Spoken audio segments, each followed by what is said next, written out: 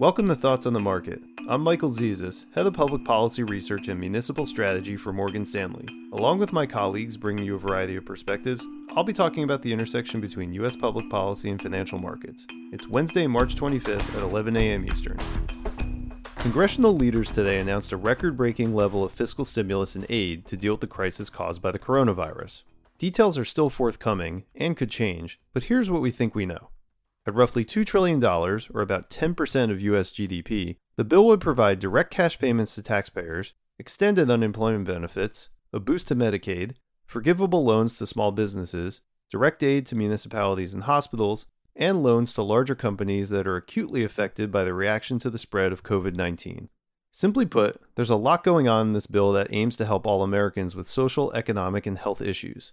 And so it's fair to say that whether or not it works is going to be a judgment across all those lines.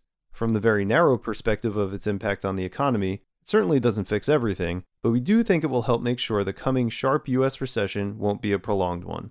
Remember our two-pronged test for sufficient stimulus. First, does it substantially limit the risk that people and businesses will run out of cash because of the virus? We think it does. Small business loans are sizable and forgivable if businesses don't lay off employees.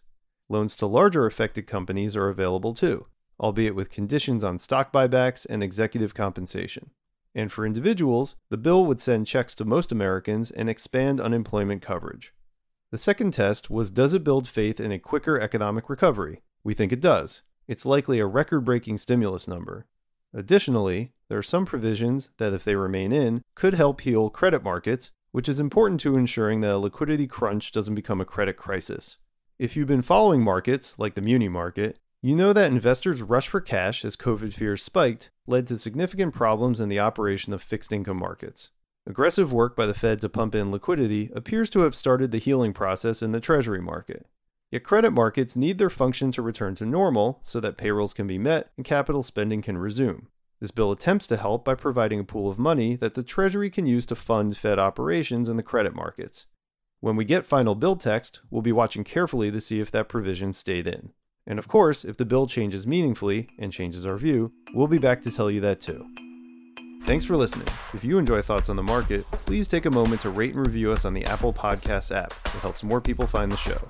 The preceding content is informational only and based on information available when created. It is not an offer or a solicitation, nor is it tax or legal advice. It does not consider your financial circumstances and objectives and may not be suitable for you.